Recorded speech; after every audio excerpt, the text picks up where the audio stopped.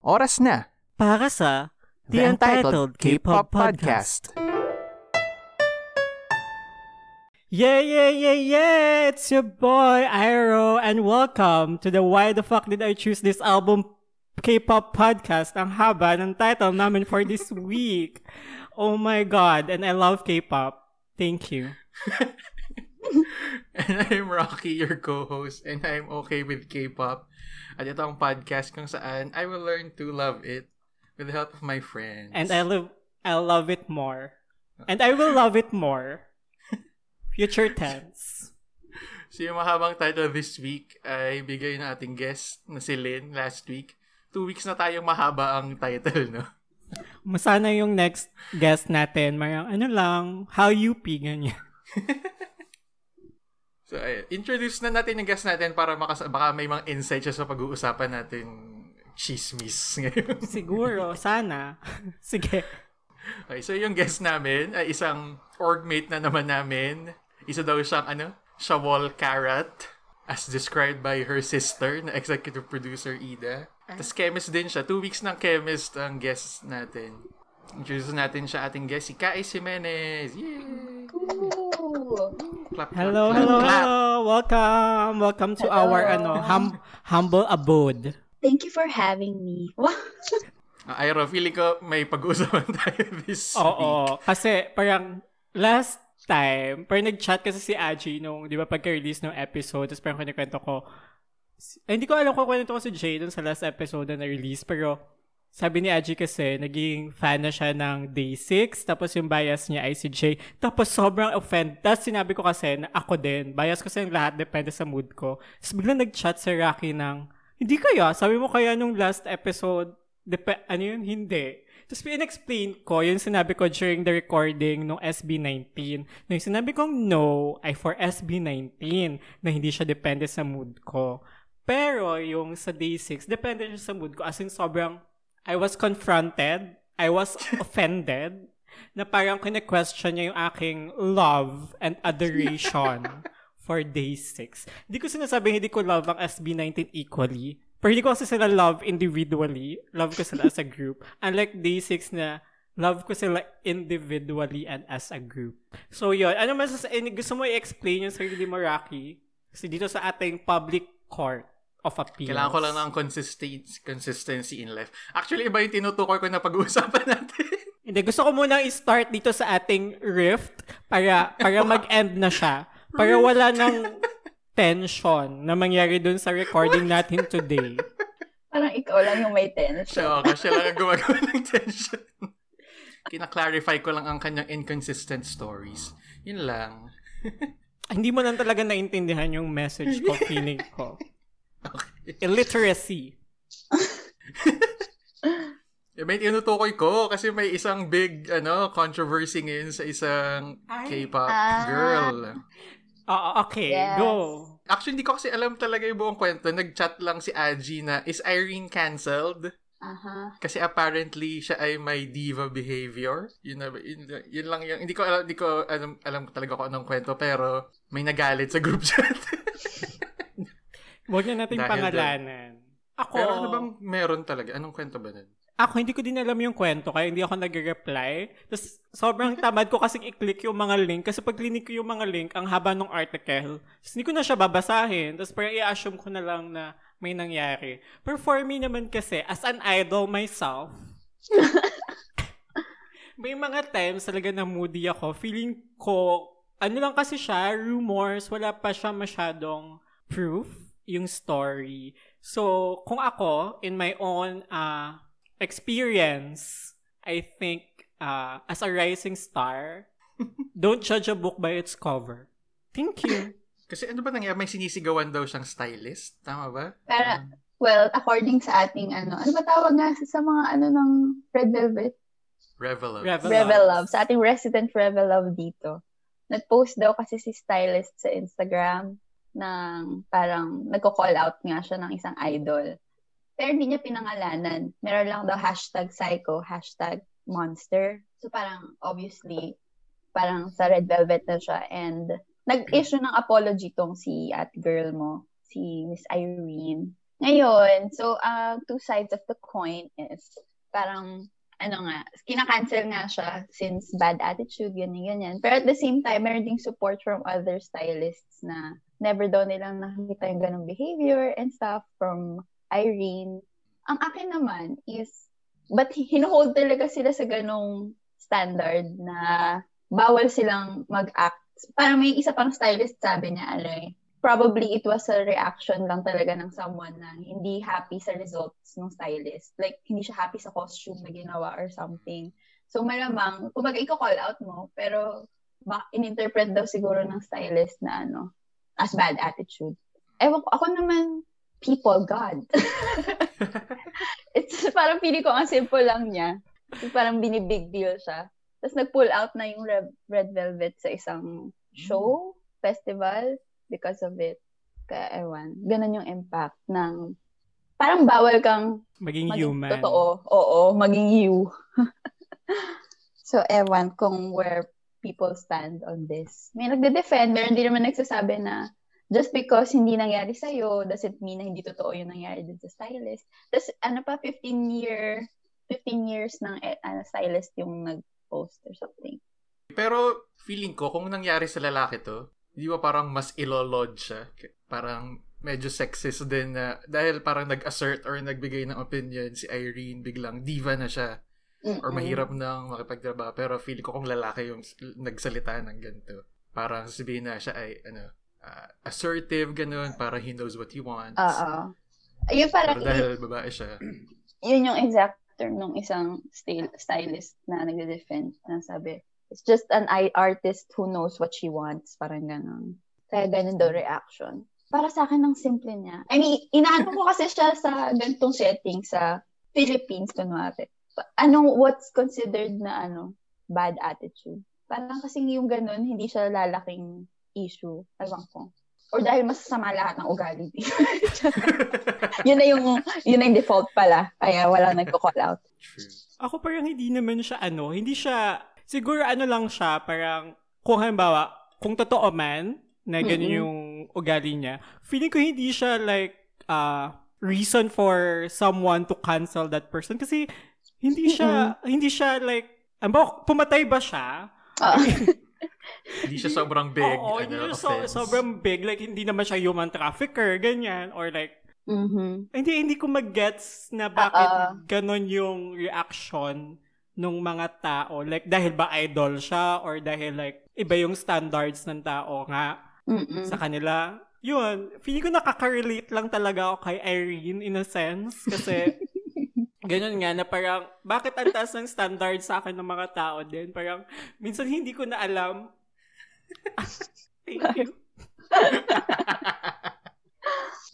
Yun lang yung aking say, na parang, feeling ko yung mga fans or yung mga anti-fans, kung ano man sila, like, guys, love moves in a mysterious way. Thank you. Although sabi ni Resident Revelove nga, at least, hindi uso yung victim blaming sa sa Korea. Kasi kumbaga maraming nag-huddle around dun sa stylist. Kumbaga pinaniniwalaan siya. True, at least, I mean, hindi agad dinedebunk yung mga ganun, hindi lahat to the rescue. Na-prove ba? Hindi ko nga alam. Hindi ko rin alam. Puro kwento lang. Yung mga nangyari. May nakikita lang ako na parang comments na ilabas yung audio or video kung meron para para magkaroon ng proof or evidence. Pero ko lang din, na bakit kinailangan niyang i-post. Sa apparently older guy pala to? Stylist? Sabi ng ating Resident Revelove ay parang baka daw, fragile masculinity to na baka siya, dahil siya na attitude din ay na-emasculate siya or something. Pwede. Well, since wala pa masyadong development, hindi ko alam. Like, regarding the exact story. Pati ako naman, nag-sorry na din naman si ate girl. Parang, anong kailangan? Ano pa yung gusto na makuha nung gusto ba ng justice? Anong justice yung gusto niya? Pumatay ba si Irene? Hindi naman. Yun. Ako kasi sobrang nabababawan lang talaga ako sa issue na yun. Parang, it's a no-no for me. Hindi siya grounds for canceling Red Velvet as a group or Irene as a person. Kasi feeling ko, may ano lang siya parang part siya ng pagiging human ni Irene. Pero halimbawa, kung proven naman na ganun talaga siya, like, consistent, yun yung kailangan behavior. Yun yung parang kailangan ng, siguro, like, sabihan natin ng points for improvement, ganyan. Hindi yung mitigation. Hindi yung i-attack agad natin siya as a human being. Kasi alam naman natin kung anong nangyayari after that. It's wrong. Thank you. And world people peace. just love to be outraged online. Lalo na ngayon wala tayong magawa during pandemic, ganyan. Ako talaga, I'm super against cancel culture. I mean, yung how it is. Alam ko kasi, gets ko yung intention ng cancel culture, pero yung how it is being used and yung actual use niya ngayon sa current, parang it's not healthy. True. Let's cancel culture na lang. Yes. cancel culture, hindi cancel culture. Culture is canceled. Yeah. Tapos may isa pa big thing na nangyari ngayon sa K-pop world. Yung comeback ng TWICE kasi recently release na sila ng teaser dun sa comeback nila, which is Why Not? Stop Me? Stop Me Now. Stop me. Physical. Dua Lipa. I Can't Stop Me. Dua Lipa. Ay, Dua Lipa. Kakatunog siya ng Dua Lipa song, yung Physical ni Dua Lipa. Ito yung tanong ko lang, excited ba kayo doon sa teaser if nakita nyo man? Not really. Kasi hindi ako masyadong fan ng TWICE. Pero nung una ko talaga narinig ko lang, hindi ko pa man nakita. Sabi ko kay Ida. Parang kanta ni Dua Lipa. Tapos apparently part siya ng producers or something. Well, there's that. Ako wala akong say kasi isa lang naman yung kanta ng TWICE na alam ko, which is More and More. Tapos hanggang dun lang ang alam ko sa kanila. So, Kebs. Ako, ang na-feel ko, di ako na-excite, pero na-feel ko na mas maganda siya sa More and More. Yun lang.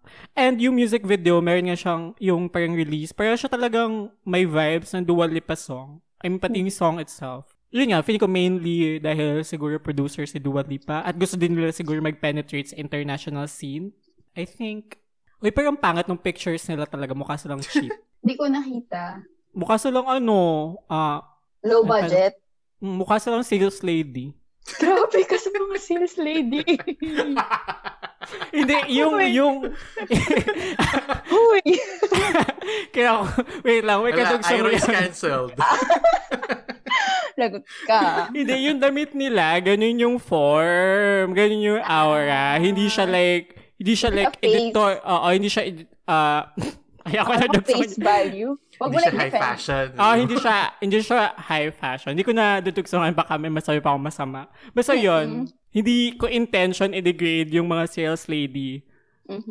Intention kong i-degrade yung photoshoot ng TWICE. Alam mo, it doesn't work that way. Oh my God. Sige na nga, ayaw ko nang pag-usapan yung baka kung ano pa masabi ko. Yeah. Okay, move on na nga tayo sa ating question sa ating guest. Sige. So yung guest natin, tinatanong namin kung kailan ba sila unang na-expose sa K-pop, paano nag-develop ang pagiging fan nila. Well, nagkaroon naman ng time, I think high school, 2000, mga 5 pataas. Yung umuso yung Super Junior, Girls' Generation, like nasa mix sila sa MTV, yung mga nasa top charts. Pero hindi pa ako nakikinig nun sa K-pop. May kamay na lumalabas sa likod mo. Kamay ni Ida. Nag-yoga ba siya? Oo. Tag dito. So dun, yun yung exposure, pero hindi pa ako nakikinig ng K-pop nun. Nag-start ako talaga was review for board exam for Chem. 2014. Yes, 2014. Kasi, yun yung, ang review, nag-enroll ako sa review center, tapos ang pasok ko lang is Saturday, Sunday. So, Monday to Friday, wala akong ginagawa. Yung friend ko, si Eunice, shout out sa akin. Siya nag-introduce talaga sa K-pop sa akin. Kasi super fan siya ng EXO. Lagi niya pinapakita sa akin yung mga photos, videos, ganyan. Ang naging parang pinaka-hook, kaya naman ako na-hook sa K-pop was dahil sa sayaw. Kasi talaga ako sa choreography. Nag-enjoy ako manood ng mga sayaw. So, yun yung unang, yun yung unang dive ko talaga sa K-pop. Ang daming, tapos pag punta mo pa ng YouTube, ang daming content. So, madali kang ma-reel in. Kasi hindi ka matatapos kasi sobrang dami. Pag nanonood ka ng isa at parang dire-diretso ka ng manonood ng ano. And parang at that rate, malamang sa malamang makakahanap ka ng ibang group and then the process starts all over again. Parang ganun. Yan yun sa akin. Si Kais dati, ang before K-pop ang sinasayaw ay Lady Gaga. Yes! Lahat ng videos na may choreography, basically. Si Lady Gaga nga lang nun, no? Sino pa ba? Wala namang sex bomb. Elementary days pa yun. Parang lagi niya babanggit sex bomb dito. Ngayon na napapansin. Kasi sila ang naman talaga yung super, known for it, I guess. Aside yun sa mga dati. Sila lang yung singing and dancing na kilala ko as a group. Kasi yung mga dancers naman na sikat dito, like yung mga dati pa, Maneuvers, UMD, dancers. Sayaw lang sila. Sex bomb was, iba. A moment of culture. Sex bomb was a moment of culture. Yeah. Anyway, pero tanda ako, di ba, parang sabi 2014, pero tanda ako na dati nung parang applicant pa ako sa Kalilayan, parang nakita kong sumasayaw ka na nun before pa sumayaw sila ni Anthony. Yun. The Boys. I think. Kasi si Anthony is a fan of K-pop. Buddy ko si Anthony eh. So, lahat since mahilig ako sa sayaw, basta may sayaw, nag-enjoy ako. Pero hindi ako nanonood pa nun. Hindi ako voluntarily nakikinig pa ng K-pop nun. Pero pag may pinakita si Anthony, parang gusto ko sayawin, ganyan. Yeah. Yun, naalala ko naman yan. Tumayo kami ng The Boys sa Christmas party ba yun? Or apps acquaintance? Apps night sa Jollibee Ka-Tips. Apps night namin. May picture pa ako nun. Ang theme nun ay Adventure Time, I think. Hindi! Ang theme ay dinosaur. Ay, oo, dinosaur. So, sumayo kami ng D-I-N-O-S-A-U-R. Tanda ko na. Tanda ko na yung mga panahon na ang taray-taray ni Ida tuwing practice. So, ngayon ay mataray na lang siya. Kasi wala nang practice. Wala nang practice. Doon nag-start. Right, so, yun nga, nabanggit na ikaw ay Shawol, so Shiny, pati the 17 na i-discuss natin mamaya. Aside from those two, ano pa ang pinapakinggan mo? Ang talaga yung unang-una was EXO. Kasi naman, yun talaga yung dive. Tapos, I think, nakikinig ako almost sa lahat. Pero hindi kasi ako super fan na i-consume ko lahat ng content. Like, hindi ko alam yung mga songs, mga hindi title track ng ibang groups. Pero marami akong alam na obscure groups na wala na rin ngayon. Mga ganon. Ano nga ba? Dati pinanay ko yung BAP. Sikat yun sa Pilipinas. As in, yun nga BAP. Hindi ko alam kung BAP or BAP. Hindi ko alam. As in, nag-shoot sila sa Pilipinas kasi super sikat sila sa Pilipinas. Wow. May video sila, if I recall correctly. Tapos, nag-try din ako ng... Kasi lahat lang naman na may choreography. Hindi ko na nga rin maalala yung mga pangas. Ano yung My Name? Hindi ko yun narinig. My Name, Unique. Mga lumang groups. Tapos wala na sila ngayon. Boy groups yan? Boy groups lahat. Girl groups, ang pinakinggan ko na... Mga sikat kasi yung mga girl groups na kilala ko. A-Pink. Pili ko isa pa yan sa una sa mga girl groups kasi super fan yung pamangkin ko na taga London. Na umuwi sila dito, tapos puro K-pop yung pinapakinggan nila. Tapos A-Pink yung favorite nila. Gusto ko nalaman, no. Yun, lagi ko sinasayaw din yun. Doon na, nagme-memorize na ako ng songs. Shiny, hindi ko man sila gusto dati kasi super weird ng itsura. I agree. Like production, like yung itsura. As in, parang ginawa talaga ganun yung image nila. Sila yung group daw with colored pants. Hype beast. Ganyan. Yun yung sila yung parang hype beast. So, sila, weird. Tapos K-pop level na yun Weird sila for me. For K-pop. Kasi ito ako parang meron silang parang mga animal prints, ganyan. Tapos parang prints on prints, tapos weird siya. Yan. Weird color ng hair, heavy makeup, ganun. Pero din kasi, tag dito, yung sister ko sabi lang sa akin nun, bigyan mo to ng chance. So, nakinig ako na isang video. Actually, I watched the video pala. Tapos, sobrang tuwa ako sa choreography. Tapos yun ever since. Ako talaga, choreography talaga yung unang-una sa akin. If a group can sing and dance live, sobrang bilib na bilib ako. SB19, ganyan. Mga ganon. Totoo na-appreciate ko yung talent na ganon. Hindi ako masyado dahil gwapo or what. Pero added points. Anong song ng Anong song ng Shine? Ring Ding Dong? Yun lang yung gusto kong song nila. Gusto ko yun. Super sikat nun sa kanila. Pero hindi, Sherlock yung una ko napanood. Sobrang weird ng long hair pa yung isa doon. Tapos Pero ang kasi ng choreography, ang hirap and ang pagod. Pero kaya nila live. Yun kasi yung sa akin, wow, ang galing. Like, hindi siya joke. Hindi siya lang nag-lip sync.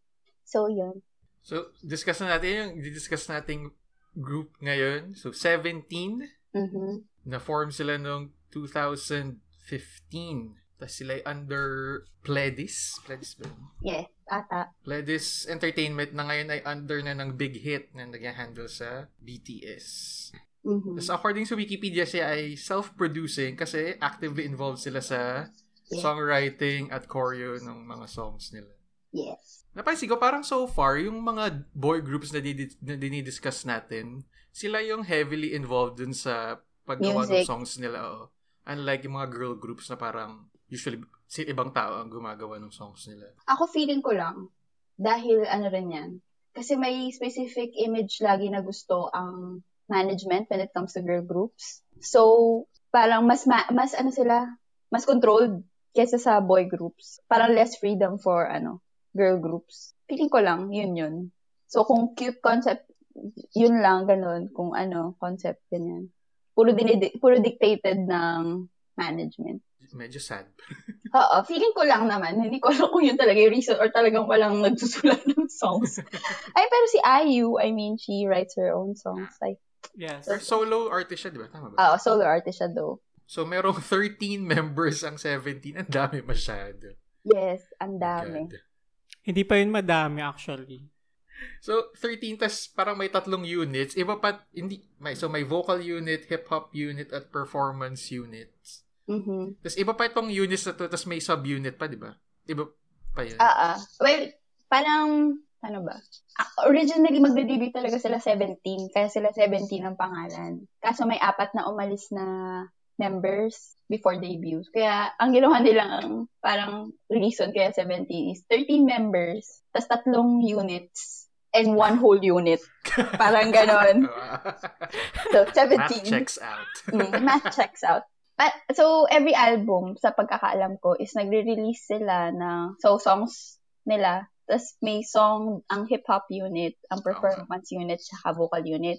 Pero hindi na nila nilalagay yun na hip-hop unit kapag kinecredit. As 17 lang. So, yung official sub-unit lang ata nila is yung Bu Sok Sun. Hindi ko alam kung tama. Nakita ko BSS. Ayun, sila. Yun lang yung official na nag-release na parang as sub-unit ng 17. Pero hindi sila, yung mga hip-hop, as 17 pa rin sila. Yung performance unit, yun yung sila yung sumasayaw? Sila yung dancers, parang ganun. So, may tanong ako, kung mapupunta kayo sa isang unit, saan yung feeling na kayo mapupunta? Sa hip-hop, sa performance, or sa vocal? Feeling ko, ako, tinanong ko yun kasi gusto ko lang sabihin yung sa Yeah. Feeling ko ako sa performance kasi feeling ko, like, hindi ako magiging sumayaw. Like, meron akong performance aura. Okay. Tinanggap ko na lang. Okay. Ako din naman, performance. Kasi nga, di ba? It's all about dance for me. Kahit di naman ako magaling. Nag-enjoy lang. Performance unit. Ako na, I love to perform. Mm-hmm. The world is a stage. Ikaw, Rocky. Kunwari, vocal unit. Mm-hmm. Okay. Yun lang. Yun lang. Gusto ko lang talagang itanong yun kasi thank you for including us in your...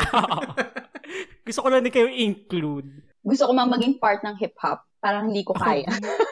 Hindi ako qualified. Mabagal ako salita. Mabagal ako mag-comprehend.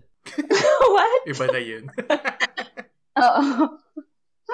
Pero yun. So, sinong bias mo, Kais? May bias ka ba sa 17? Parang wala naman. Na-appreciate ko yung si Hoshi. Kasi siya yung nagko-choreograph ng iba nilang dances. Tapos, pag nanonood din ako ng content, syempre gusto mo yung funny guy, ganyan, nakakatawa. Mga ganun. Depende lang din sa mood. Pero hindi ako nag-obsess sa isang person. Parang ganun. Kasi pinapanood ko talaga sila sa whole. Ikaw, Ira, may bias ka ba? Ako, may bias ako. Actually, hindi ko din sila kilala lahat kasi 13 sila so hindi ko na din tinignan isa-isa. Tinignan ko lang yung pictures nila. Uh-huh. Sabihin so, ako, sino yung pinakagwapo? Ganyan. for me, pinakagwapo ay yung June. Totoo? Oo, for me. Feeling ko, yun yung type. Or napanood mo na ba yung syempre feeling ko napanood mo na yung bagong music video, yung Home Run? Yeah. Sino yung huling taong nandun sa music video? As in, tapos na yung song, tapos yung siya lang. Yung nag-swing ng bat? Oo. Si Hoshi. Yon. It's either yung June or yon. Pareho nasa performance unit yon. So, ka-team mo sila if ever. Yung Hoshi, siya yung performance unit leader. Yes. Siya yung nagko-choreograph ng parang siya yung main choreographer nila. Ang least like ko, yung parang bata, may isang mukhang parang bata sa kanila. Kasi pinakamaliit. Oo, tapos parang lagi siya naka-beret sa mga video. Or may dalawang music video lang ako napanood na may ganun siyang, nakaganon siya. Medyo nahihirapan ako kasi parang halos lahat ng groups merong naka-beret.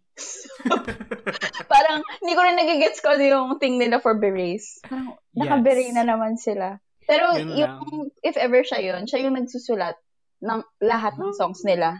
Wow. And naggagawa ng music. So, least like ko lang naman siya kasi mukha siyang bata. Yeah, physical lang naman. Superficial, lang naman. We don't condone pedophilia. Hanggang surface level lang kasi yung pagtingin ko sa mga tao. Ay, what? Parang it's not something to be proud of. Yun, thank you for answering my question. Mm-hmm. Ay, may question ba ako? Basta yun. Kailan ka naging fan ng 17? Feel ko recently kilala ko na sila before, tapos yung sheer number nila kasi, and choreography, kaya ako sila pinapanood lagi nun. Tapos, ang super synchronized for me. Tapos nawala din yun, parang for a time hindi ako nanonood. Tapos, na-renew, parang, nandito na ako nakatira nun sa Mandaluyong Basta may isang music I think My yun. Summer release yun. Parang super nag-enjoy lang ako sa video and sa choreography. Tapos yun na ulit, every release. Hindi, nawala din pala after nun. Ang dami kong hindi alam na songs na nirelease nila. Nito na lang ulit. Hindi ko rin alam kung bakit. Kung ano yung nirelease nila. Tapos all of a sudden nanonood na ulit ako lahat ng... Ang suki ako is yung choreography videos nila in dance practice. Minsan nga hindi ko pala papanood or napapakinggan yung song. Pero alam ko siya as a choreography. Parang ganun. Parang kasi, pangatlong boy group pa lang na i-discuss natin to, di ba? Ayun, day 6, di naman sila sumasayaw. So, between 17 at BTS, parang mas magaling na dancers tong 17, no? I agree. For me, mahirap kasi mag-define kung sino yung magaling na dancer. Pero as choreography unit, parang sila yung it has to do with choreography. At maglagay tayo ng counter kung ilang beses ko sasabihin yung choreography. Anyway. Sige, magtatali ako. Wait lang. Tawag dito. Kasi meron mga magagaling sumayaw, pero hindi naman sila given ng magandang choreography.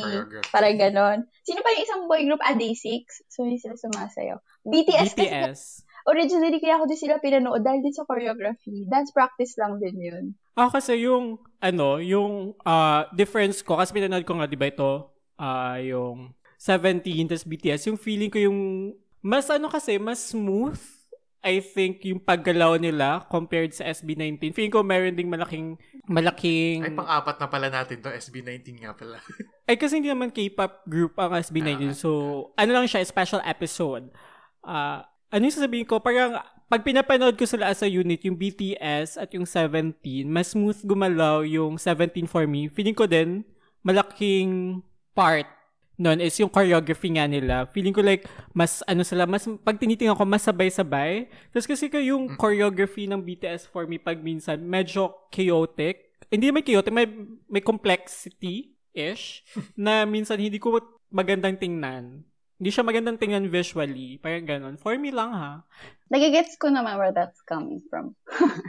Yung mga una-una nila, medyo mas focused yung choreography kaysa doon sa mga recent. Medyo may parang playful, na kasi yung... Since, may ganun ba akong thinking na kapag matagal na yung idol, mas lax na yung choreography. Parang ganon. Kasi pwede na silang just be on stage. Mas established na sila, parang less pressure na ito. They're not undermining them. Magaling naman talaga sila. Yung mga, lalo na yung original. Ang ko pati sa BTS, hindi kasi magaling na dancer si Jin, tsaka sino yun? Si Rapman, si RM. Pero, nakakabilib kasi nakakasabay sila. Maganda yung pala ibig sabihin ng RM? Yeah, rap monster. Nung nag-international, tsaka siya naging RM. Pero before rap monsters. Yun. Pero sa 17 kasi walang bad dancer. Walang lahat sila marunong. Kaya magaling. Speaking of BTS, kasi nabanggit ko last episode na hindi rin talaga ako masyado fan ng rap. Kaya parang hindi ko rin sobrang ma-appreciate ng maayos yung songs nila. Itong 17, nag-rap din sila, pero yung way ng rapping nila, hindi as in your face as BTS. Parang kasi parang hindi ka alam, may something parang aggressive dun parang sa angst, way ng... no? Oo. So, ito parang medyo mas chill lang. Kaya, mas na-appreciate ko siya. Yung hip-hop. Western medyo nga eh. Same. Ako yung problem ko sa BTS, dun sa rapping. Kasi sabi ko din yung last episode na hindi ko gusto yung rapping part ng BTS. Kasi nga, yun nga, may pagka-aggressive to the point na hindi ko gusto yung transition from verses to rap. Parang hindi siya nag-go with the flow for me nung kanta. Unlike dito na parang smooth lang siya. Kasi nga, hindi siya ganun. Chill lang yung parang pagkakaano ng rap. And I appreciate that.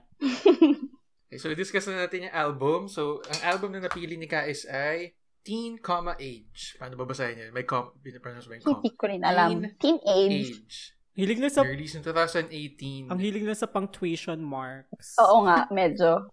Kasi pag nakitingnan ko yung mga discography nila, lahat may punctuation marks. Tapos yung latest release nila, semicolon. Yeah. At least yung title nun, punctuation mark na talaga, semicolon. Okay, so ito yung second full album ng 17. May tanong pala ako, bakit Carrots ang tawag sa fans ng 17? Kasi, actually hindi ko sure. Pero, nung start, meron silang song na Shining Diamond ata. Hindi ko alam kung pre-debut yun or debut nila. Something basta Shining Diamond. So, parang, yun, Diamond Cut, Carrot. So, yun, yun yung tinawag. Actually, maganda yung unang album nila, na-realize ko. Pero very pop. Kaya madaling i-appreciate. Okay, so, merong 13 tracks.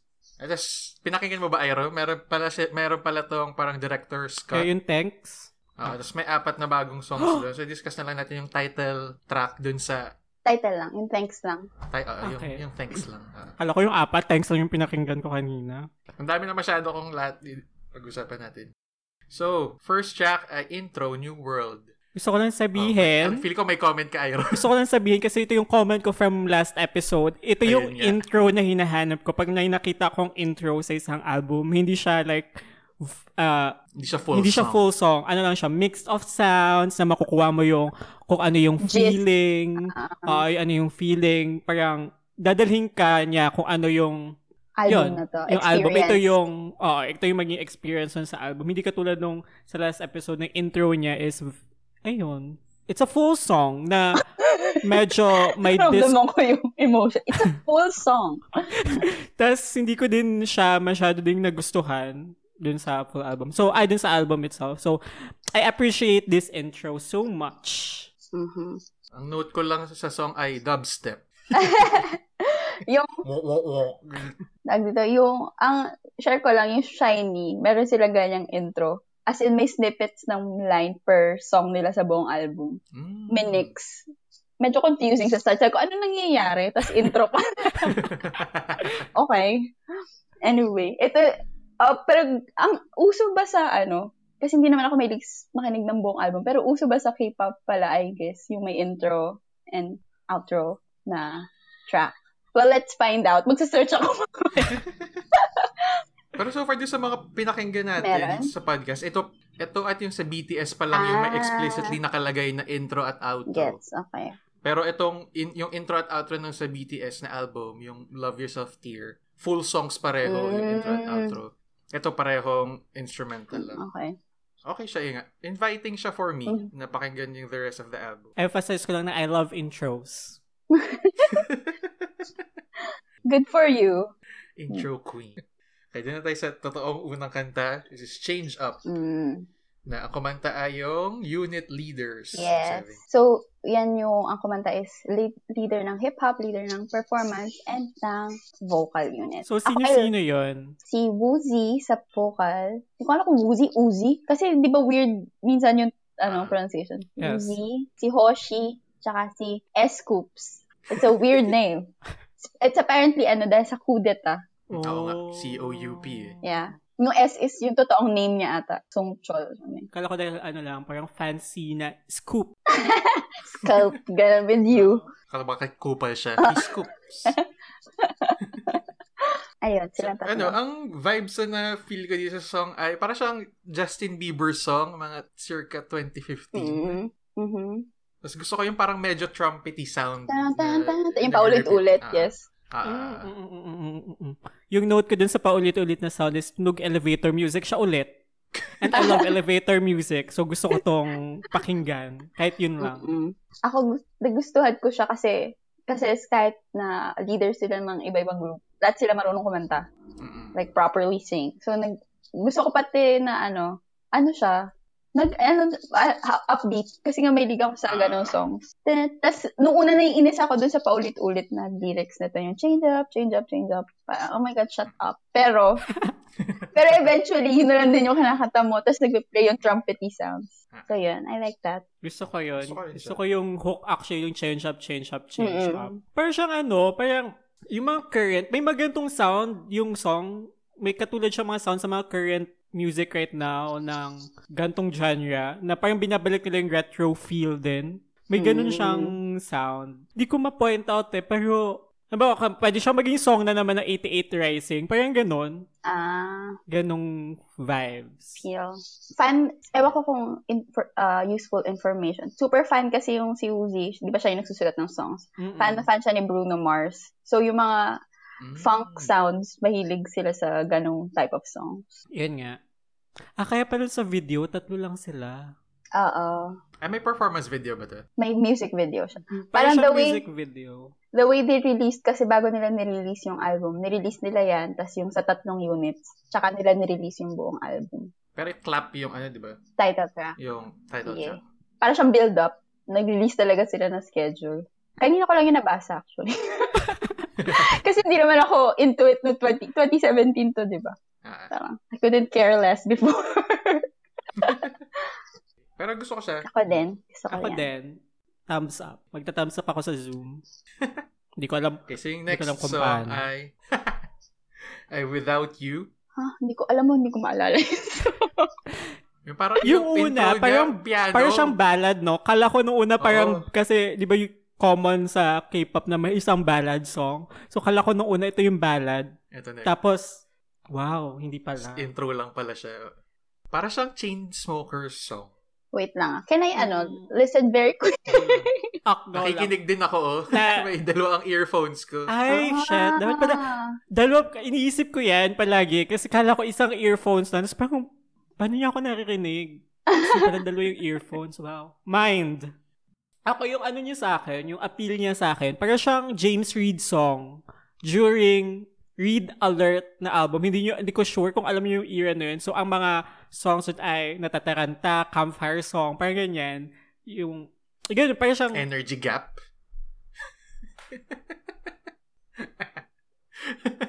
That was not even a song. That was a cheer. Yun, parang meron siyang James Reid vibes na ang movie nila that time, I think, ni Nadine Lustre ay Talk Back and You're Dead. Wow. I think. Okay. Akala ko kay Catherine yun. At gangster pala yun. Parang kasi same yung film title. She's dating a gangster. Talk Back and You're Dead. Feel the same. Parang ganun yung comfort. Ganun yung vibes na nakukuha ko sa song na to. Parang nga, bait and switch nga siya kasi simula piano. Tapos biglang medyo EDM-ish. Feeling ko, to, kasi parang since, hindi ko lang kung di naman sila, nag-hiatus or something. Hindi naman sila nag-slow down, I don't know. Pero nagkaroon sila ng, malaking interest ulit nung nirelease kasi nila yung Don't Wanna Cry. Wala dito sa album na to, before siya na mini-album. Ganyan kasi siya, parang EDM na sad song. So, feeling ko, almost every album baka nag-release sila ng ganun type. Kasi, sumikat ulit sila because of it. Ang ganda rin nun, by the way, ng choreography. Pero sounds like, ano ba yung Closer ni Halsey ata? Tsaka ni Chainsmokers yun, di ba? Oo, yun, ganun. Parang ang Chainsmokers ganun yung mga vibes tunog. Pero yan. Ano siya sa akin? Very road trip kind of a song. Mm-hmm. Pero during at night. Hindi siya pang morning. Pang night siya na song. Bakit? Wala lang. Kasi very, yan sa akin, sparkly. What? Parang may ganun, may ning-ning. Pag nakirinig mo siya. Pang senti. Hindi kasi masaya masyado mag-senti sa umaga.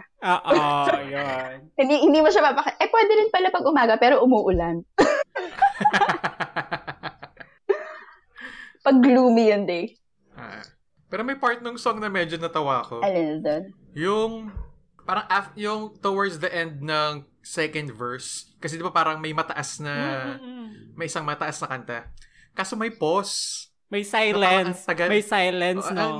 Napatagal masyado yung silence. Na medyo naging awkward. Na parang pabido naman ito. Biglang may high note. So parang tinitigal lang siya ng mga kasama niya. Pero yun, medyo natawa lang ako. Kasi parang awkward ng silence. Parang napatagal ng kaunti. Sa arrangement. Naka-note nga din yun sa akin na parang feeling ko, naghahanap sila ng proper transition from that. So wala silang maisip. So parang, prolonged silence na lang. Para pumasok ulit ata at I think yung parang pre-chorus. Pre-choruses yun, diretso na ulit. Pero gusto ko yung part na yun. Gusto ko yung part na yun. Parang napaganon ako. Napaisip ka?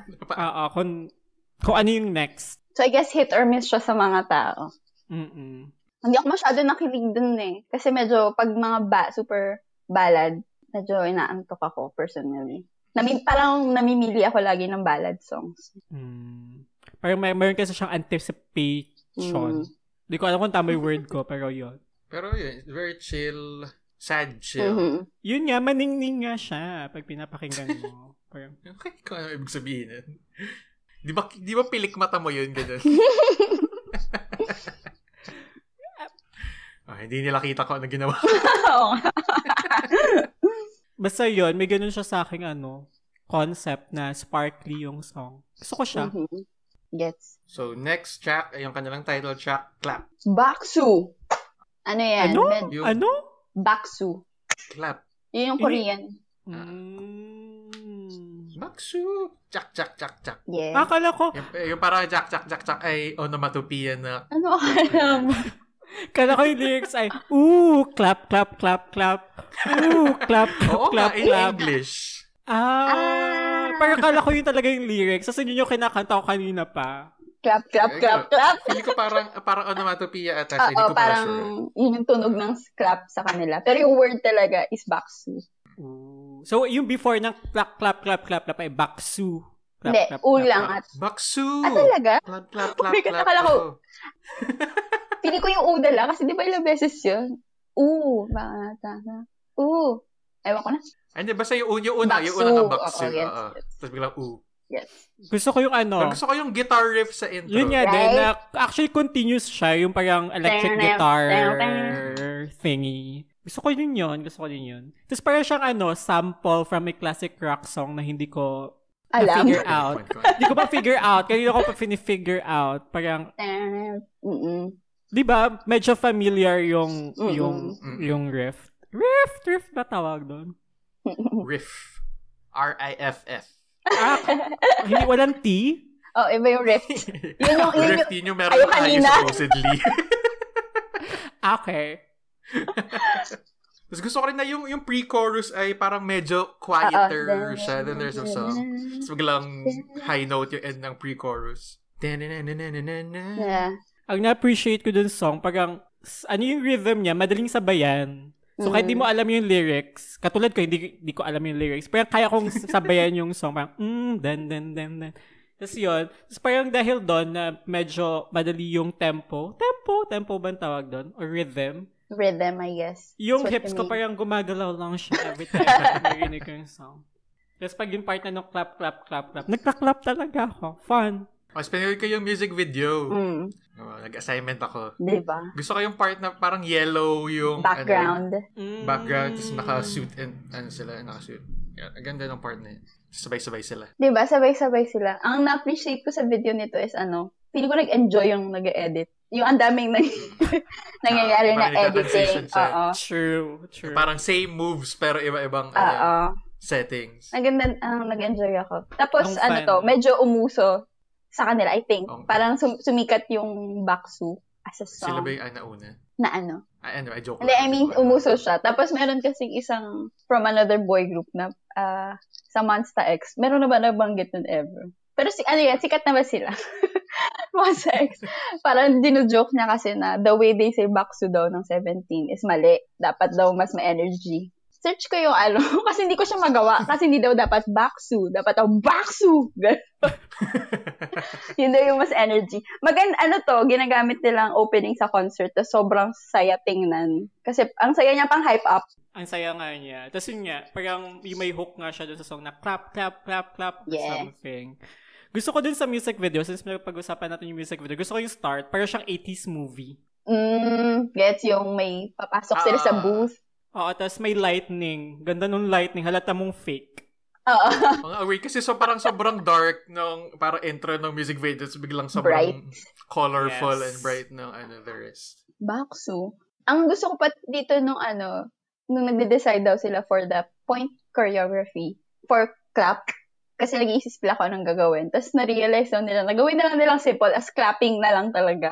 Para daw madaling ang masundan ng fans and stuff. Parang saya ng fan chant nito. Na-imagine ko na. Sige, tingnan ko mamaya yung fan chant. Ano fan chant? Kapag kasi nagpo-perform ang idols, may fan chant na nire-release na minsan mismo ng idols. Kung ano yung sasabihin nyo habang nagpo-perform. Usually, sasabihin nyo lahat ng names ng idols or sasabayan mo yung line ng song. Yeah. Get learnt. Tapos habang gumaganon-ganon kayo ng light stick. Oo. So, pumapalo si Aya. Pero wala akong alam na fan chant. Ako alam ko yun sa Go Up na SB19. Nice! Yun lang. So, next song ay Bring It by Hoshi and Woozi. Yeah, dalawa lang sila. Ayun yung gusto ko dito sa album. Parang lahat ng... May songs na yung leaders lang, may songs na lahat sila, tapos may songs na select members lang. Yes, parang na-highlight sila individually talaga. Kaso, yung isang song ay 6. 6 sila, which almost half.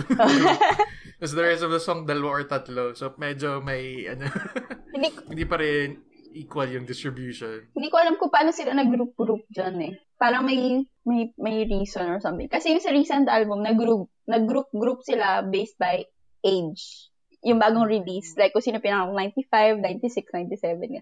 Yung dito sa album na to, hindi ko alam kung paano. Baka sila, nag-draw lots, ganyan. Pwede. Ganyan. Or ruleta, ganyan. Tanong ko mamaya. Pero 2 leaders to, di ba? Si Hoshi at si Woozi. So, performance and unit vocal. leader at vocal unit. Gusto ko yung start na parang marching band. Nagmamarch siya nga. Tapos may guns. Siya parang motif nung song na parang militaristic. Pati yung dance niya. Fighting vibes. Talaga. Kasi legit na nakaganto sila sa dance. If, sa mga hindi nakakita, naka-handgun sila. Gun, hand. Hand. Pistol. Hand, gun. Hands. Guns. Basta yung hands sila ay hugis. Gun. Ako, nung una hindi ko ito na-appreciate. Kaya kung i-listen ko lang. Pero, pinanood ko kasi yung parang isang video niya sa concert. Parang super saya na niya for me. Malaking impact sa akin talaga visual, consumption of things. Kaysa sa listening lang. Dahil nakita ko na yung sayaw, parang sobrang saya for me.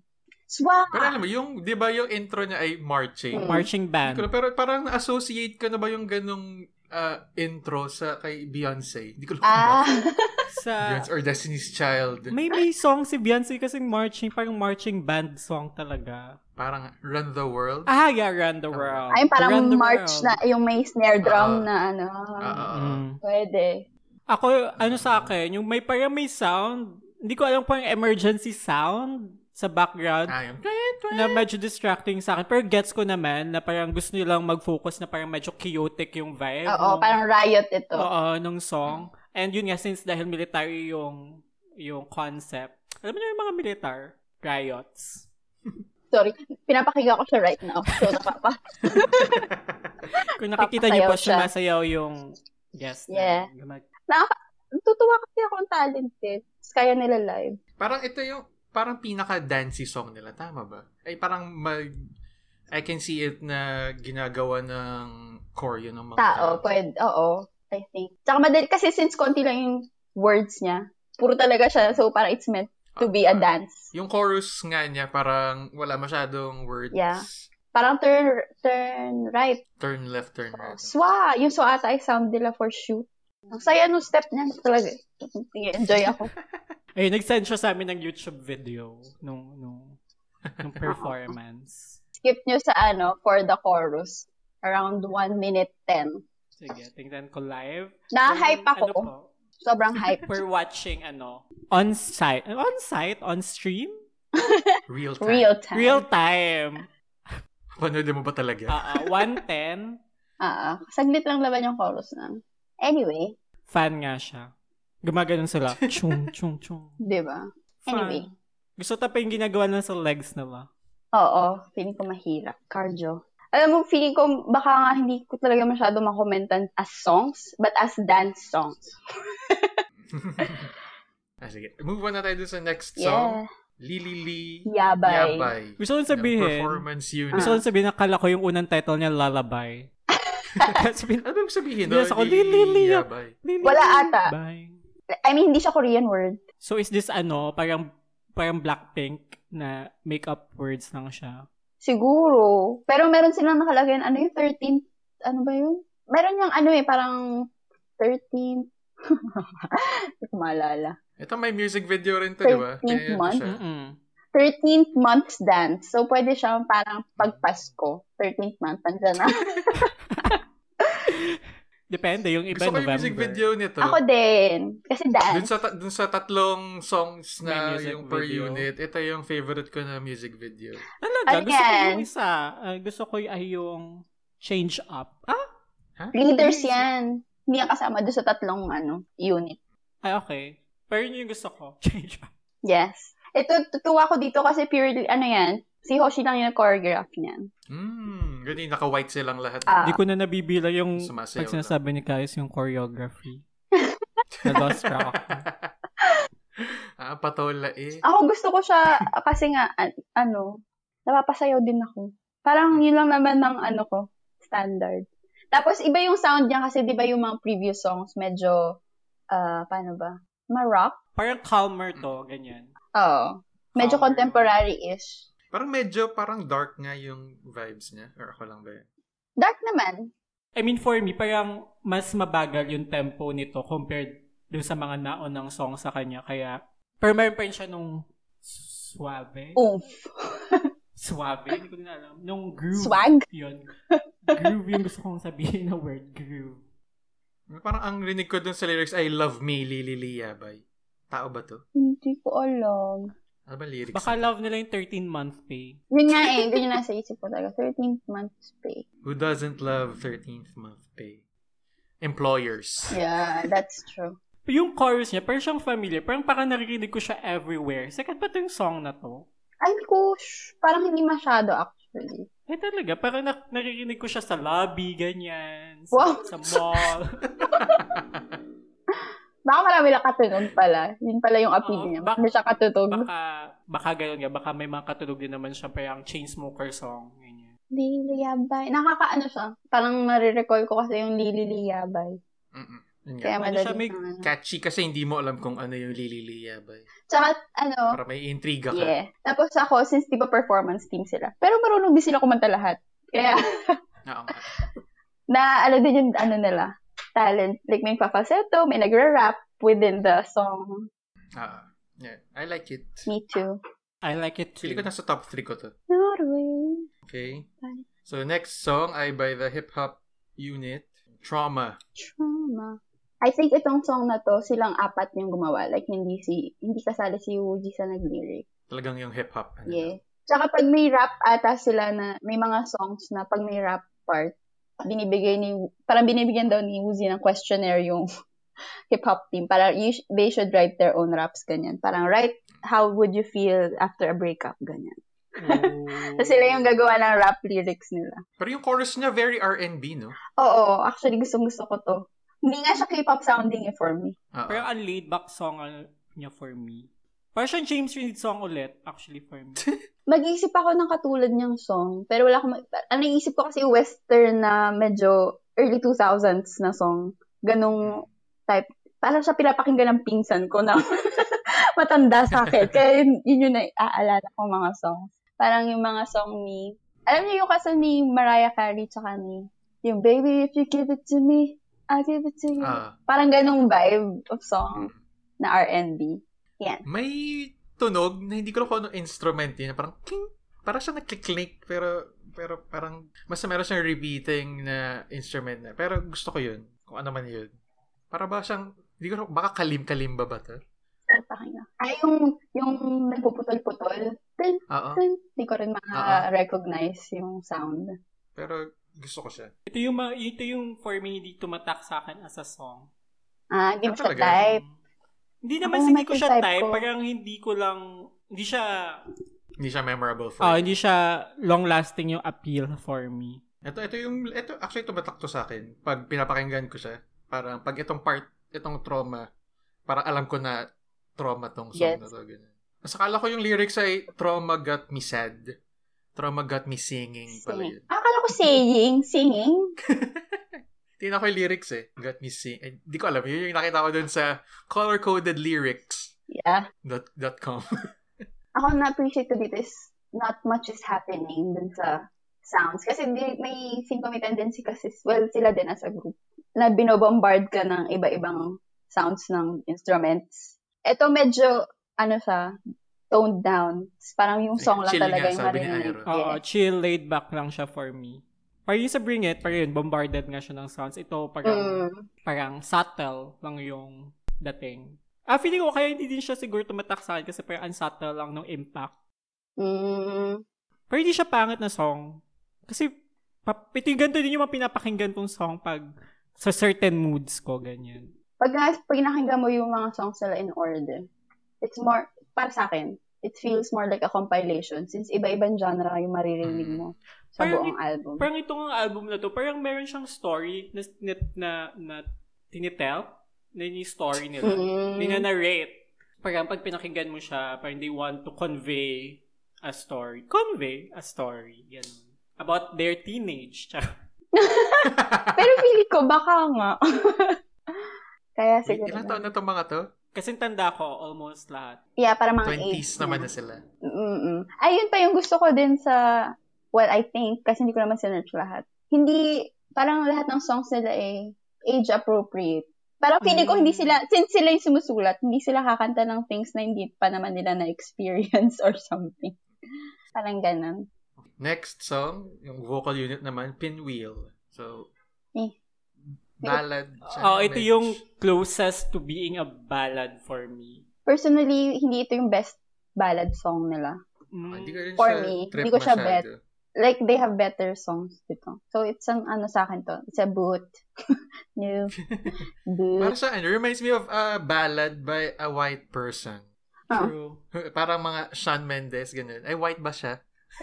Ata? Yung Mendes, napapaisip ka Hindi siya, parang kulang siya for a ballad, parang kulang siya for a glory note. Hindi ko man sinasabing parang lahat ng song dapat ay may high notes. Pero ito parang wala siyang hook flat lang siya the whole parang time. Parang siyang yung intro sa dun sa episode last time. Yung Singularity. Parang siyang ganun. Hindi siya nag-progress sa akin so much. Na Ako din. Parang lang siya. Nag-start siya ng okay, tapos okay lang siya until the end. Hindi siya like ganun ako. Wala siyang levels. Yun, wala siyang volume. Parang they were singing and they were sad. Yun lang yung na-feel ko dun sa song. Like, true. Hindi ako kahit na hindi ko naman naiintindihan. Di ba may gano'n naman certain songs na kahit hindi mo naiintindihan, mo yung i-convey yung feeling. Ito parang, you're sad, okay.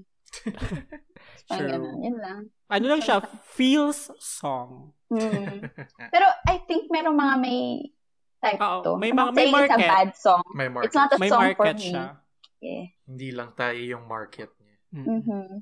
Okay. So, next song ay Flower by, anim sila, si S. Coops, Jong Han. Yeah. Bakit ang sulat ko? Hindi ko mabasa. Woo, The Eight. C8. Weird, no? V8. T8. Soft nga V8. Ata. Alam mo, hindi ko na tuloy alam. Si Sung Kwan. Yeah. At si Dino. Dino. Ay, may mga Chinese members siya, di ba? Tama ba? Ito, si T8 tsaka si June, pero wala pa, hindi pa natin na-discuss. Si T8. Siya yung yung martial arts and B-boy. B-boy? B-boy dance. B-boy. Oo. Ano yun? B-boy dance. Yung B-boy. Boy. Yung kakaganito, break dance. Ganyan. Tapos nag-flare ng arms. B-boy. Yung may mga nakakap. Tapos nagda-dance battle. Gets ko na, pero hindi ko alam na ganun pala yung tawag sa kanila. Okay, Flower. Ang song na to, ba to ay Toko sa Vagina? Hindi ko rin. Nag-choreograph nito si Dino naman. Confused lang ako sa buong song na to. Baka nga dahil tungkol siya sa vagina. Hindi, I mean, ang confusing nung sound niya for me. Pero in a good way, kasi gusto ko yung song. Pero ako gusto ko din yung sound. Para siyang traditional na sa simula. Yun, feeling ko kasi parang different sounds siya na pinagsama-sama nila into one. Feeling ko nga dahil 6-person din sila.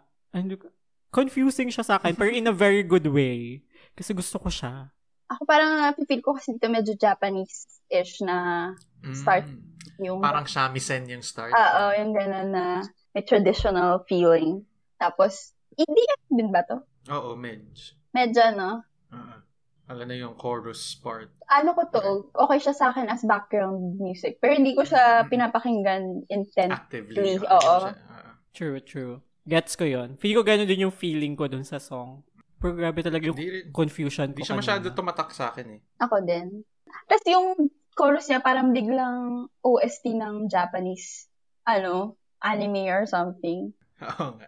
Kasi meron tahimik sa simula na, yung bago mag-chorus, tapos biglang maingay na naman. Yes. Okay naman siya. It's a song in passing. Yung nga ba, kung papakinggan mo yung album, parang siya yung song na papakinggan mo lang, hindi ka magpe-pay attention to it so much. Pwede ka mag-bathroom break, gano'n. Pero maganda pa rin siyang pakinggan. Yeah. Hindi naman siya masakit sa tape. Yes. So yung next song ay Rocket. Sobrang si Joshua at Vernon. Sobrang fun ng song na to for me. I love. You like it? Oo, sobra. So ang song na to ba ay Toko sa Penis naman? Baka kaya ko siya gusto. Ang gumawa nito is yung American members nila. Ay, American? Joke lang, hindi pala American ata yun. Pero yung English-speaking members nila. Kasi half Australian kasi Joshua at Vernon. Ayun pa kanina sa Vernon? Yun yung half Australian ata. Hindi ko rin alam. Basta half Caucasian. Oo, nakikita ko na yung face niya sa screen ko right now. As in, na-imagine ko na yung tsura nun, nung half. Si Joshua naman, born siya sa US. Kaya siya English speaking and stuff. May isa nga talaga sa kanilang alam mong half-half. English version ba yung nasa album? Ang weird kasi. Hindi. May English version kasi siya. Ay, papakinggan ko. Gusto ko tong song na to so much. Meron siyang dancehall vibes. Yung para may drums before yung chorus. Ako gusto ko din. Akala ko hindi ko na siya ma-appreciate, pero na-appreciate ko din siya. Meron siyang beat din na parang sa club na nagmo-moves lang yung hips ko involuntarily. Tapos parang gusto ko kasi yung part na, zoom! Ganun na. Oo. Ang fun nun. Ang fun ng song na to. I love this song. Very dancey rin siya. Medyo may Ako may tunog siya for me. Para siya kakatay ng One Direction. Oo nga. Feeling ko kaya gusto ko din yung song na to kasi para siyang One Direction and Bruno Mars. And sana mag-build kami ng rocket together. What? Gusto ko yung refrain niya na nag-falsetto lang sila. Parang napapakita kasi yung range nila as singers. Ganyan. Gusto ko talaga yung boses ni Vernon when rapping. Tunog rapper siya. For some reason. Di ba may ganun? Merong taong nagra-rap. Merong taong tunog na nagra-rap talaga. Na rapper. Kahit nagsasalita lang. Speaking of levels, ito talaga yung song na may levels. Like, may ganun siya. Ano siya? Experience song for me.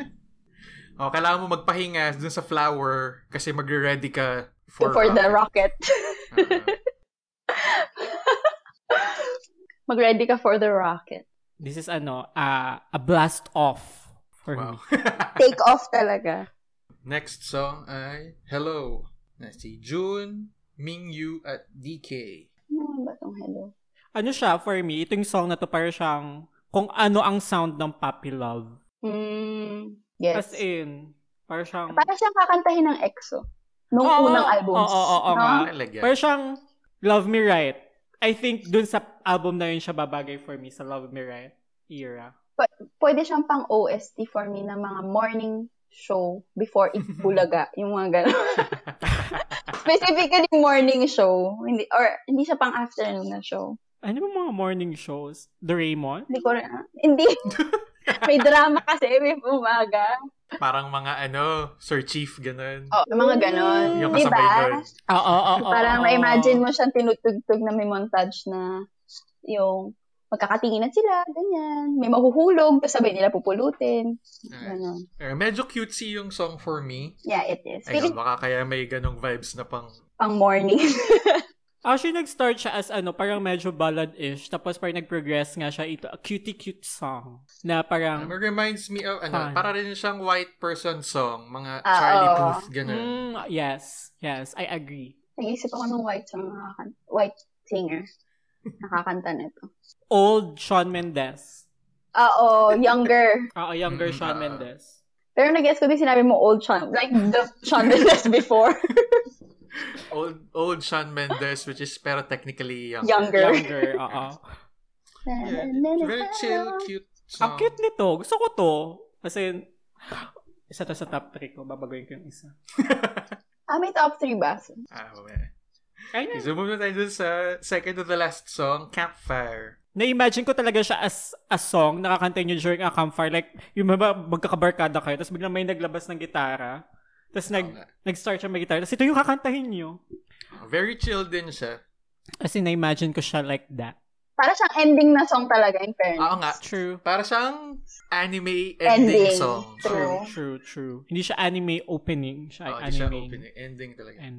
So, talagang makes sense na second to the last song siya. Before outro, yeah. In fairness naman, ngayon ko lang ulit, parang looking back at the album. Make sense naman pala yung sunod-sunod niya. Like, it's gonna hype you up. Tapos, ibibigyan ka niya ng moment to calm down. Oo. Bago yung totoong Actually, ang ganda ng arrangement nga ng songs na to. Parang, wala kang mamimiss out na song. Or wala kang song na i-skip kasi ang weird ng placement niya. Or walang songs na yung magkakatunog. Wala masyadong repetitive. Yes. Na-appreciate. Isa lang yung arranger nila, yung naggagawa ng arrangement nila. Para may in-house producer sila, aside from Woozy, na yung gumagawa ng gumagawa ng arrangement. Iba yung gumagawa ng music sa arrangement, di ba? Ayun. Kaya din feeling ko may cohesion yung mga songs all together. Gusto ko din tong song na to. Parang ibang-iba siya dun sa mga naunang songs nila, pero it makes sense for them. Nakinig din ako. Para sa nag-try ng new sound in their own sound. I guess. Parang lahat naman ng sound nila na gagawin is what fits them. Which is, yun yung advantage siguro na sila kasi yung gumagawa ng music nila. Unlike sa iba, I guess, na gagawa ng music na hindi mo alam kung suited for the artist. Parang ganun. Or nabibigay lang sa kanila talaga kasi reject from another artist. Pwede. Mayroon sila isang collaboration with feeling ko baka magugustuhan mo yung Airo. With, either Ailey ba yun? Ailey? Hindi ko rin alam. Ailey or Ailey. Sige. It's a solo singer na babae. Q&A yung title. Feeling ko may enjoy mo yun. Western siya? No, Korean din. Okay. Sige, papakinggan ko mamaya. Sabihin ko next episode na never ko naman sinasabi talaga. Maganda. Tama-tama Q&A, Miss You season ngayon, Airo. Maganda. Alam mo kung bakit hindi kami Sunday nag-record ngayon? Kasi Miss Universe bukas. Ay, talaga? Busy si Airo. Miss Universe Philippines. Sabi ko din nung minsan parang nung nakita ko lang yun, may Miss Universe na pala. Tapos ngayon ulit sinabi ko, may Miss Universe pa pala. Good na things are still going on. Nag-continue pa ang life ng mga tao. It's good. Good news. Okay, so I like it. Campfire. Me too. Same. Actually, hindi masyado pala. Pero na yun, it's not as, I don't hate it as a song. Pero talagang mas preferred ko yung songs na mas, kasi nga dance lang naman talaga. Dance is Life. So, hindi siya dancey song. Hindi siya dancey song. It's a very, let's hold hands and put our arms around each other and maybe let's see where this goes. Okay, so last song, Outro. Anong title nito? Outro. Incompletion. Ganda. Medyo katunog siya ng clap, no? Nung alin? Yung outro, parang medyo katunog siya. May same sound siya ng clap.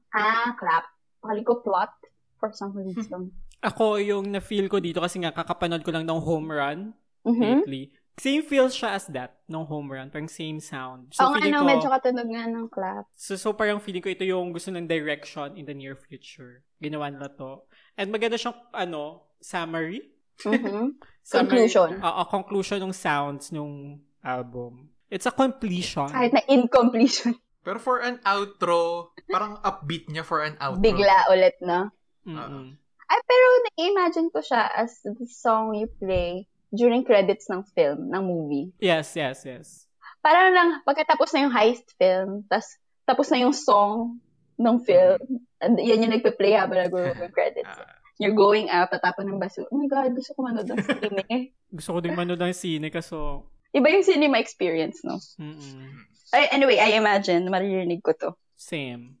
Gusto ko yung sound. So, may director's cut nga tong album na to.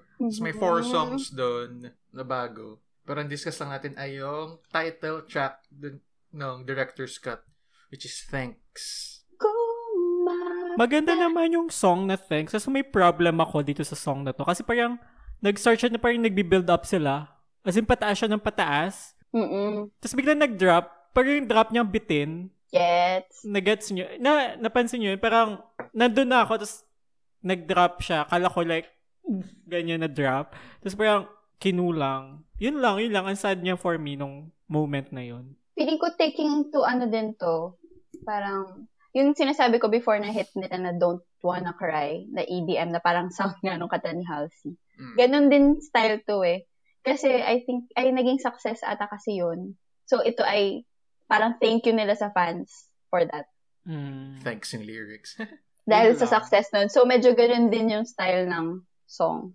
Pero ako, kasi hindi lang naman ako yung fan, pero na-appreciate ko na nag-aano sila. Yung nire-release nilang title track is iba-iba yung sound. Like, kung ano yung nag-work sa kanila. Umiikot sila. Hindi sila nagsistick to one, sort of image. For me, parang mas magandang vocal showcase to kaysa dun sa Pinwheel na vocal team lang. Yes. Feeling ko may ugali nga sila na pag sinabing vocal team kasi sad song.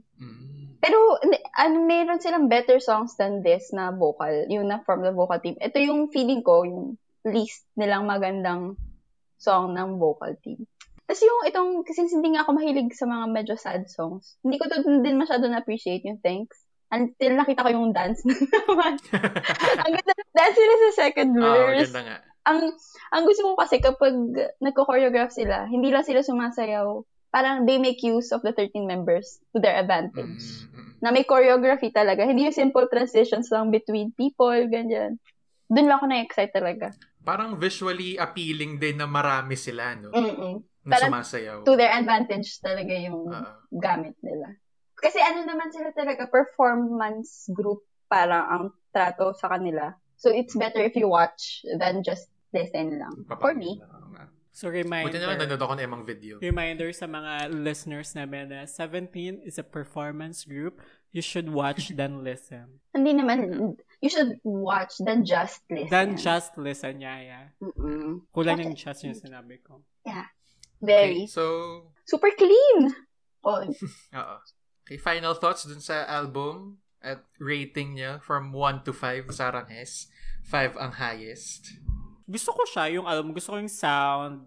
Meron siyang variation na hindi hindi sobrang weird ng pagka-variation niya. Variation hindi siya nakaka-umay pakinggan. Hindi siya nakaka-umay pakinggan. To think of, pinakinggan ko siya ng 3 beses dire-diretso. Hindi ako na-umay. Parang may nagko-comment nga na fans na para daw roller coaster pag makikinig ka ng album nila. Since iba-iba yung feeling per song. Sige, ako ang i-rate ko siya siguro 4 Sarang Hes out of 5. Maganda siya. Ako din. May variety. I-rate ko siya as 4. Saranghes out of 5. Kasi yung 5, exclusive talaga siya sa EXO for me. So, yun. Okay. Nag-5 ka kaya sa Day 6? Pati sa Day 6, hindi ka 10 kaya 11. Kaya yung rate ko sa Day 6, 11. Ay, nagagalingan din ako sa Day 6. In fairness. Sa songs nila, ganda. For me, ang 7, lang din siya sa akin. 4 din. May point system ba tayo? 4 point, ganyan? Oo, pwede. Pwede yung fraction. I guess I'm gonna give 4.3 Saranghes out of 5. Kasi, nag-ano talaga sila. Yung sa Pinwheel is a boot for me. Yung Pinwheel nga parang... Tsaka siguro yung appeal talaga nila sa akin is visual na yung overall. Pero as songs, feeling ko hindi ko to papakinggan kung hindi ko sila pinanood. Oo, parang ganun. Hindi kasi feeling ko sa akin tailored yung songs nila. Kasi kahit ako, fan ako ng SF, the writing ng songs. Yun yung type ng songs na papakinggan ko lang kahit hindi ko papanoodin. Pero ito, with matching, choreography, pang ilan na yun. Na-lost track na ako eh. Bravo talaga. I love it. So, ano top 3 tracks nyo dun sa... Ako ay Rocket, Hello, Clap. Tapos, runner-up ko ay Intro. Wow! Ako ay Clap, Lililia by, pati... gusto ko yung Change Up. Ako nga, hindi ko makapili dun sa I think sa akin is Lililia by, Trauma. Hindi ko lang kung Change Up or Clap. Pero I'll choose Clap kasi it's the title track. Runner-up ko rin yung Trauma. Yung Change Up gusto ko din. I love this, gusto ko talaga yung release na nito. Gusto ko nga din yung Clap talaga. Feeling ko yung number 1 songs ko ay either Rocket or Clap. Pero gusto ko kasi talaga yung Rocket. it takes you places like a rocket talaga. Ngayon kasi nag-shift na sila ng sound to medyo edgy na... Gusto ko yung Home Run. Yeah, it's yun yung... Funky? Para sa akin, yun yung parang roots nila na as a group. Ganong sound. Na puro funk na pop. Tapos parang meron pa sa music video na naka-line lang sila. Tapos parang sayang pakinggan. Ang ganda, no? Oo, true. Ay, pakinggan. Ang gandang tingnan yung moment na yun. Kasi ang dami nga nila. Yun lang. Kasi may sumikat sila super na song yung Aju Nice. Very nice. Pag nakita niyo, ang daming... Parang yun doon sila kilala eh. Aside sa Baksu. Pag sinabi yung Aju, nice. Tapos ang ganda ng sayaw nun. So, bata pa nila. Papanoorin ko yan, ma'am. Yeah, Aju Nice. Yun yung i-recommend ko. Aju Nice. Don't Wanna Cry. Kasi yun yung choreography nila na sumikat. Actually, yun man sobrang... May 2 times speed yun na sinayaw nila. Ang galing! I swear, ang galing. Ang galing. Actually, ang galing ng mga groups. Pag hindi pala lahat. Pero ang galing ng mga groups na nakakapag 2 times. Kasi sumikat ngayon. Pero may challenge before na 2 times. Mm-hmm. I applaud yung mga magaling doon. May kasi hindi talaga eh. Oo. Sino yan? Tapos gusto ko din yung mga change position. Sino nag-change siya ng position? Transition sila, oo. Di ba, ang ganda, nagagalingan ako. Okay, Airo, segment mo na. Yeah, dadako po tayo sa aking segment na inom ng water. K-pop, She Better Work. Kung saan magbibigay tayo ng points for improvement, suggestions, comments dun sa napag-usapan nating artist or sa K-pop industry in general. So, to start, my segment, yung aking points for improvement to any company, to any producers ng mga idols, etc. If magne-name kayo ng band na number, please make sure na ganun yung number of members kasi nakaka-confuse siya. Like, gets ko naman yung 17 na dapat 17 do supposedly sila mag-debut. Bakit hindi nyo lang ginawang 13? Bakit pinilit nyo pa yung 17? I mean, may ganung zing pa rin naman yung 13. My God. Kasi 21, gusto mo 21 members. Oo, bakit? Isipin mo 7 times sa 21. My God, yung power. Ang sa akin naman, why do you keep on using numbers? Pwede naman, wala. Tinamay yung day 6. 5 na lang sila. Pero day 6 pa din. Pero originally kasi 6 sila. At least yun, originally, nag-debut sila as 6. Itong 17, nag-debut talaga sila as 13. Meron pa silang moment of time na mag-change ng name. And then, debut na kasi sila with the show. Pero hindi pa sila nag-debut kasi, as a group. Pero 17 na sila before. Pero yung day 6, nag-debut din siya sa isang show na 5 lang sila. Tapos name nila M Live 5. 5 live 5. Basta ganon. O, tapos nag-debut sila as day 6. Oo, naging 6 sila. Pero yun ang problematic. Tapos naging 5 ulit sila. Bakit day 6 meron sila explanation kung bakit day 6 pa din sila. Kasi yung day 1 to 5, which is Monday, Tuesday, Wednesday, Thursday, Friday, parang tigigisang members. Akala ko dahil pahinga si Lord. Wait lang yun nga. Hindi kaya nga 6 lang kasi yung 7th day pahinga. Parang yung first 5 days, parang may tigigisang members na sila yung parang magte-take care of nung day na yun for the fans. Tapos yung 6 as a unit. Tapos yung 7, kailangan daw nila magpahinga. Oh, so, ganun din naman yung sa 17. As unit. Di ba may as unit sila? Pero, 3 unit. Mas ano yun, mas reach. Yun lang, I don't think so, honey, numbers. Ako talaga numbers for me. Bakit lahat na lang ay may number? Siyempre, got 7. Ano pa ba? Actually, namin. Mga hindi ko kilala ng group. Madami nga. Ano ba yun? AB6? Something? 9? Whatever. B1, A4? May 2 p.m. Hindi naman sila 2. Kasi may 2 a.m. Oo, kasi may 2 a.m. Gets ko naman yun. Kasi ako. Again. Yun lang. Ikaw, Rocky. Too many members. Yung ibang groups. Alam mo, pag lumampas ng 5, nadadamihan ako masyado. Ay nako, kung malaman mo lang kung ilang members ng NCT, malulula ka. Ay, may nag-trend nung minsan na #NCT apologize. Kasi nga, cultural appropriation. Kasi parang nag-perform sila sa isang show. Dinebut nila yung song nila, yung recent song nila, which is something. Make a Wish. Tapos, ang background nila is very Egyptian. Like, may mga pharaoh, sphinx, ganyan. Tapos, bakit daw sila hindi nako-call out? Bakit daw yung Blackpink? Actually, nag-start ni Blinks. Bakit daw yung Blackpink very much na nako-call out sila due to cultural appropriation? Bakit? Ano yung cultural appropriation? NCT? Blackpink. Ng Blackpink. Middle Eastern. Integrated kasi sa songs nila yung like, meron silang Native American call sa isang song. Tapos yung music tapos yung music ng Middle Eastern vibes. Tapos ito, porket kung halimbawa, tapos sinasabi pa nila na kung Blackpink daw yung mag-perform with that background, sobra daw yung backlash. Bakit daw yung NCT hindi? So yun lang. Yun yung story about that. Gets ko naman. Ang weird sa akin ng ganyan. Ang hirap pag nagtiting sa culture, hirap mag-draw ng line. Kasi di mo naman culture din yung inappropriate. So, hindi mo din talaga hindi mo alam kung saan ang line ng appropriation sa, ano yung parang opposite niya?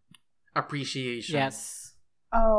Kasi parang, paano ka hindi ko alam. Kasi parang ano yun, so you stick to your own, nasa na ang freedom and exploration. kung kailangan mo, kung malilimit ka sa sarili mong culture. True. Parang naalala ko lang tuloy yung hindi kasi siya K-pop, pero Korean. Korean nga ba si Korean ba si Jeremy Lin? Joke lang. Chinese yun. Chinese.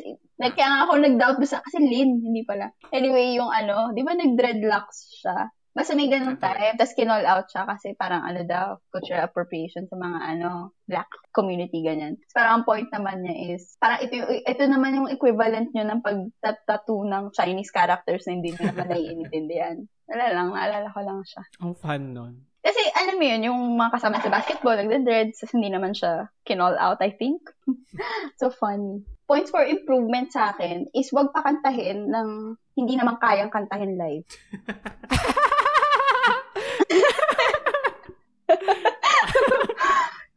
Or like, i-consider yung song sa paggawa ng choreography. Kasi ang hirap kumanta habang sumasayaw. So, malaking importance sa akin ng live performance para sa pag-measure ng talent, I don't know, ng isang group. Pag nakakaya mo live, parang amazing. Kasi mga high notes na hindi naman kaya, bakit yung pa ni-record? I don't know. Maybe Idina Menzel. I guess may songs lang siguro na not meant for live performances. Very good, point. Yeah. Gusto ko din yung point na yun. Mm-hmm. So, Kais, kailangan magbigay ng title for the podcast. Yung gagamitin namin next week. Yung introduction ng 17. Say the name. Say the name. 17. That's what me daw. Ganon. Hindi ko sinasabi. Say the name. Yeah. Say the name. Say the name podcast. Say the name K-pop podcast. Say my name. Say the name.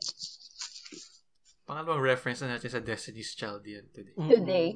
We love Destiny's Child actually, feeling ko. Isa din silang isa din silang cultural, force of nature. Cultural moment. Cultural moment. Destiny's Child. Destiny's Child or Spice Girls? Iba sila for me. Ako Magkaibang era sila eh.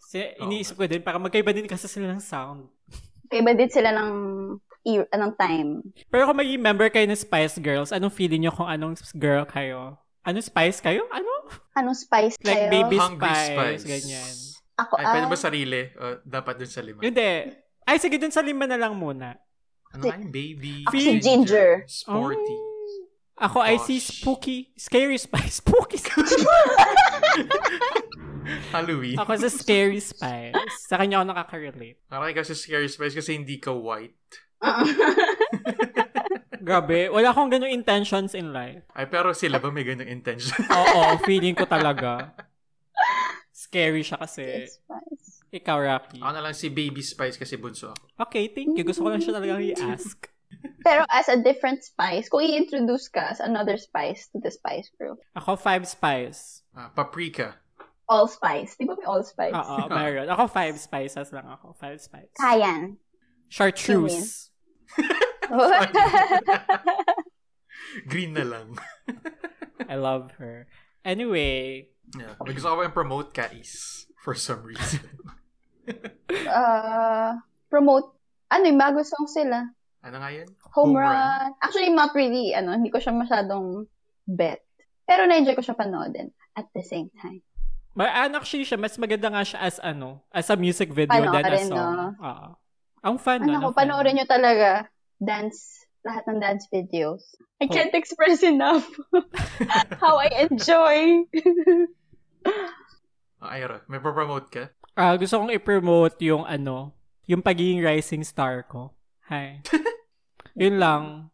Gusto ko din i-promote actually. Gusto ko mag-promote actually ng businesses sa mga friends ko, pero hindi naman nila ako binabayaran, so wag na lang.